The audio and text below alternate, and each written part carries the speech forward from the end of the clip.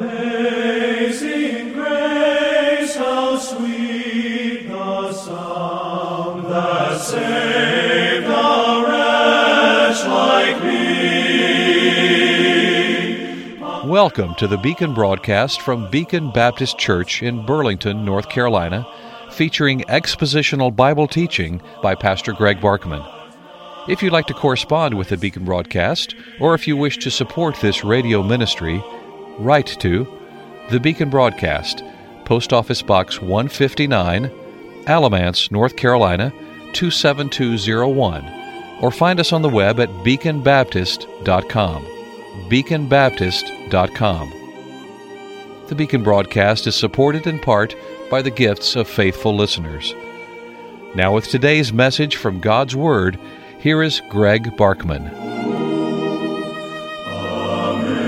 Amazing grace. We are coming now rather quickly to the end of the list. What list, you say? If you are a regular listener to the Beacon broadcast, you know that we have been examining three lists that the Apostle Paul gives us in 2 Corinthians chapter 6, each of the three with 9 items. So altogether, we're talking about 27 items that we've been working through one by one. The first list is 9 hardships, trials, and sufferings that Paul experienced as a minister of the gospel, and many of which will also apply to all ministers of the gospel and indeed all Christians. List number 2, in verses 6 and 7, are 9 graces and enablements that are needed to overcome suffering.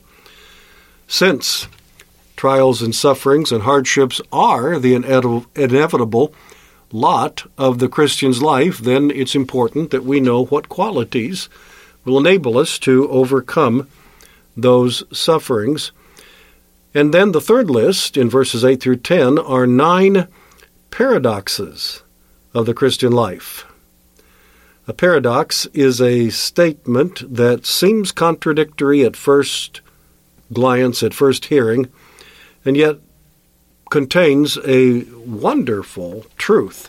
It contains helpful insight that could probably not be gleaned if it were not put to us in the form of a seeming contradiction that made us wrestle with that contradiction to try to uncontradict it. And as we do, we come to a new understanding of truth. And it is that third list that we have been working through, and we are ready today for item number 8, and possibly, depending on how the time goes, we may get to number 9. So thank you for joining me on this Wednesday, March 1, and thank you for helping us with the cost of maintaining this broadcast.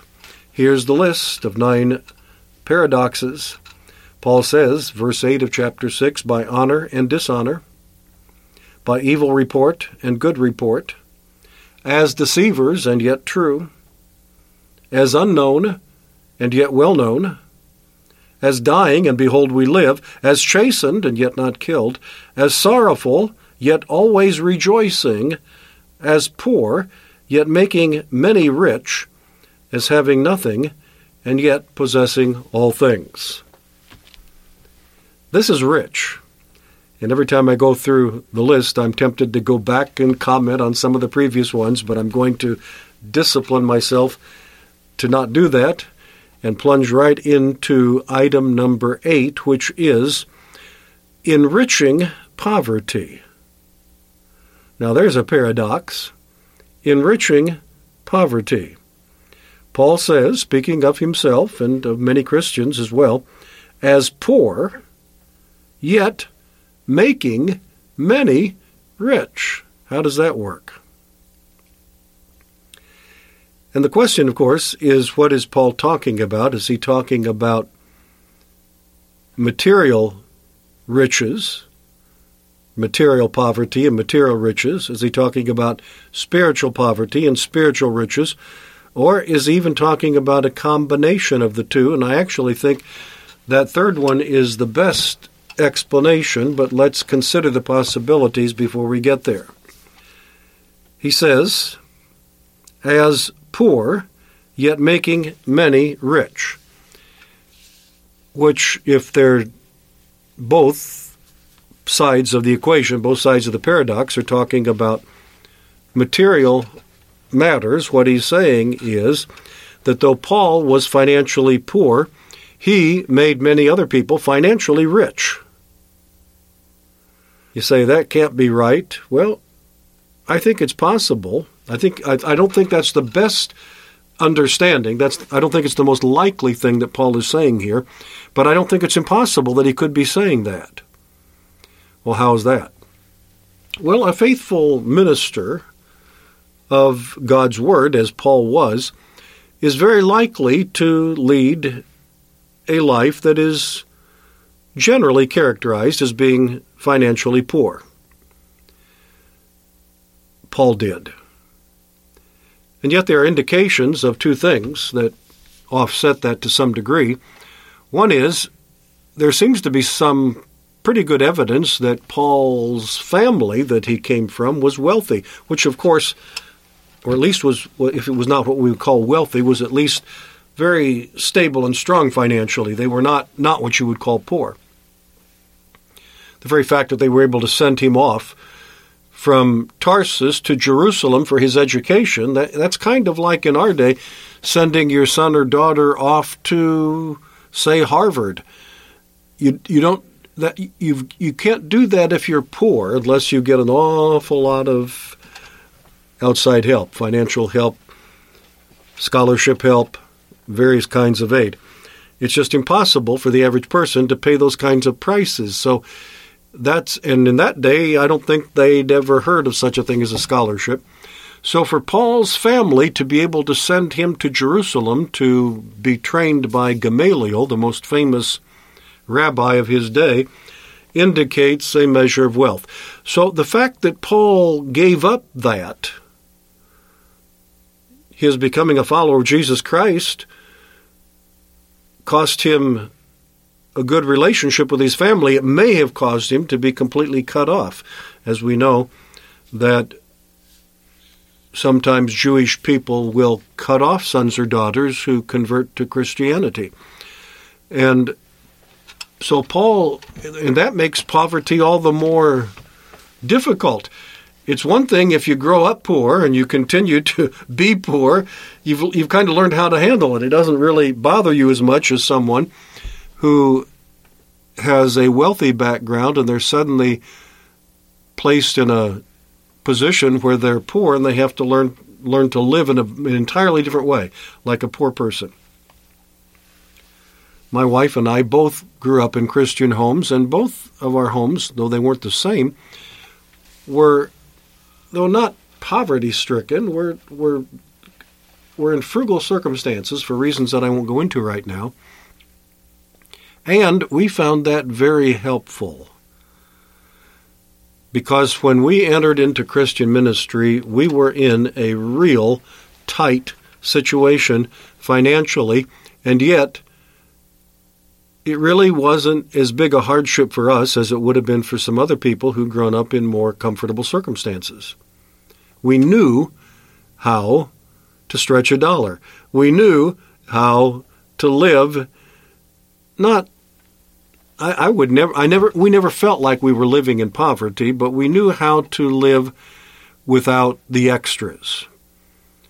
We, for many years in our early Christian life, never, underscore that word never ate out at a restaurant unless someone else took us and we were eating as their guests at their expense, which actually we did quite a bit. The Lord was good. We had people in our church that would take us out to eat. So it's not that we were denied the opportunity of enjoying meals in restaurants, but we couldn't do that on our own.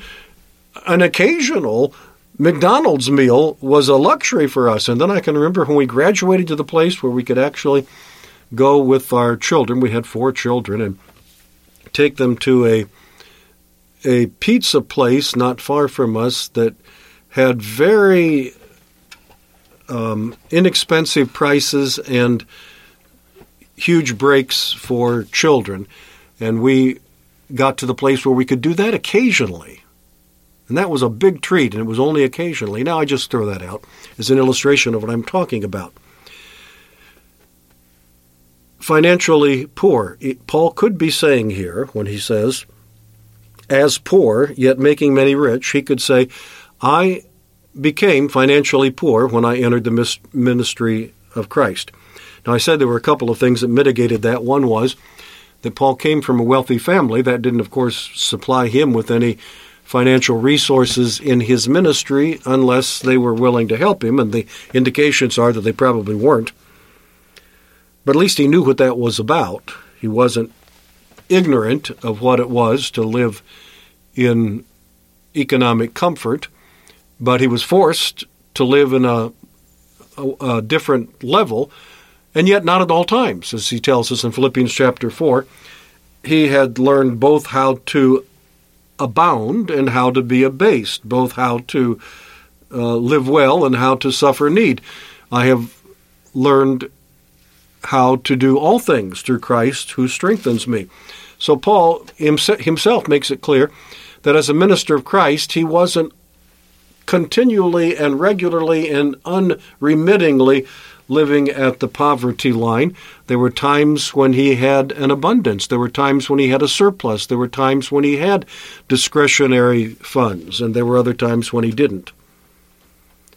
But we would have to say overall his life as a minister of the gospel would have been described more in terms of financially poor than anything else. And it could be he is saying, even though I was, for the most part, financially poor, the ministry of God's Word in the lives of other people made many rich. People who were enslaved to sin, enslaved to alcohol, enslaved to immorality, enslaved to gambling, enslaved to profligate living, who squandered all their money, who, if they'd lived a different way, they wouldn't have been poor, but a lot of people end up in poverty because of sin. And yet, when the gospel comes to them and changes their lives, it changes them from alcoholics to sober people, from immoral to moral people.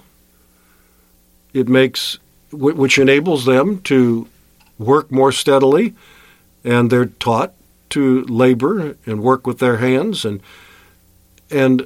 the ministry of God's Word in the person's heart will change their life and will improve, in most cases, their economic circumstances. So people benefit not only spiritually from a good Bible-centered ministry by a faithful preacher of God's Word, but they will also benefit financially in most cases. And that may be what Paul is saying. That's the first possibility. As poor himself, and yet making other people rich by teaching them the truths of God's Word, which change their lives and change their thinking and change their abilities and improve their health and improve their habits and make them more successful financially and make them better managers of the money that God entrusts them with. And it will improve the financial situation so that some of them will actually become rich as a result of the ministry of God's Word by a faithful minister like the Apostle Paul. That may be what he's saying. He, though poor, has made many others rich. But there are other ways to understand that phrase, and we'll come back to it tomorrow. Join me then. Until then, Greg Barkman saying good day. May God give you His eternal peace.